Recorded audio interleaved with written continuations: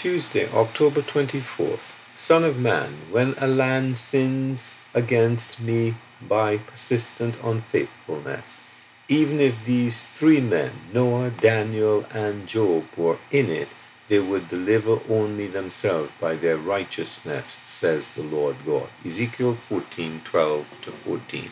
Noah, Daniel, and Job. The prophet Ezekiel served the Lord while living in Babylon with other Jewish captives.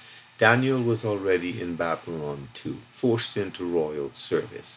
The kingdom of Judah still existed, but unrighteousness was rampant. Only about 5 years after Ezekiel received this message, Nebuchadnezzar came against Judah one final time. Jerusalem was conquered, more Jews were captured, many were killed, and the temple was destroyed. Despite such conditions, the Lord still valued individual testimonies of godliness, naming Noah, Daniel, and Job as compelling examples of those who faced spiritual enemies and lived as overcomers.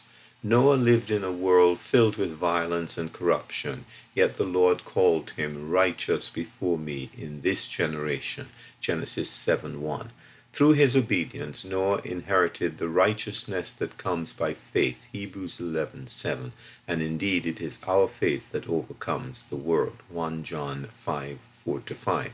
Then Daniel can be regarded as one who overcame the devil. Despite attacks, accusations, and even demonic activity, the allegiance of his heart remained firmly dependent on God. And third, Job is one who overcame the flesh. His personal integrity was affirmed by God himself, Job 2:3, and his record of personal righteousness, Job 31, is a remarkable catalogue of self-discipline.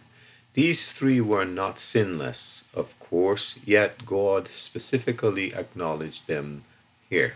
Still, we also notice that overcoming can be a lonely business.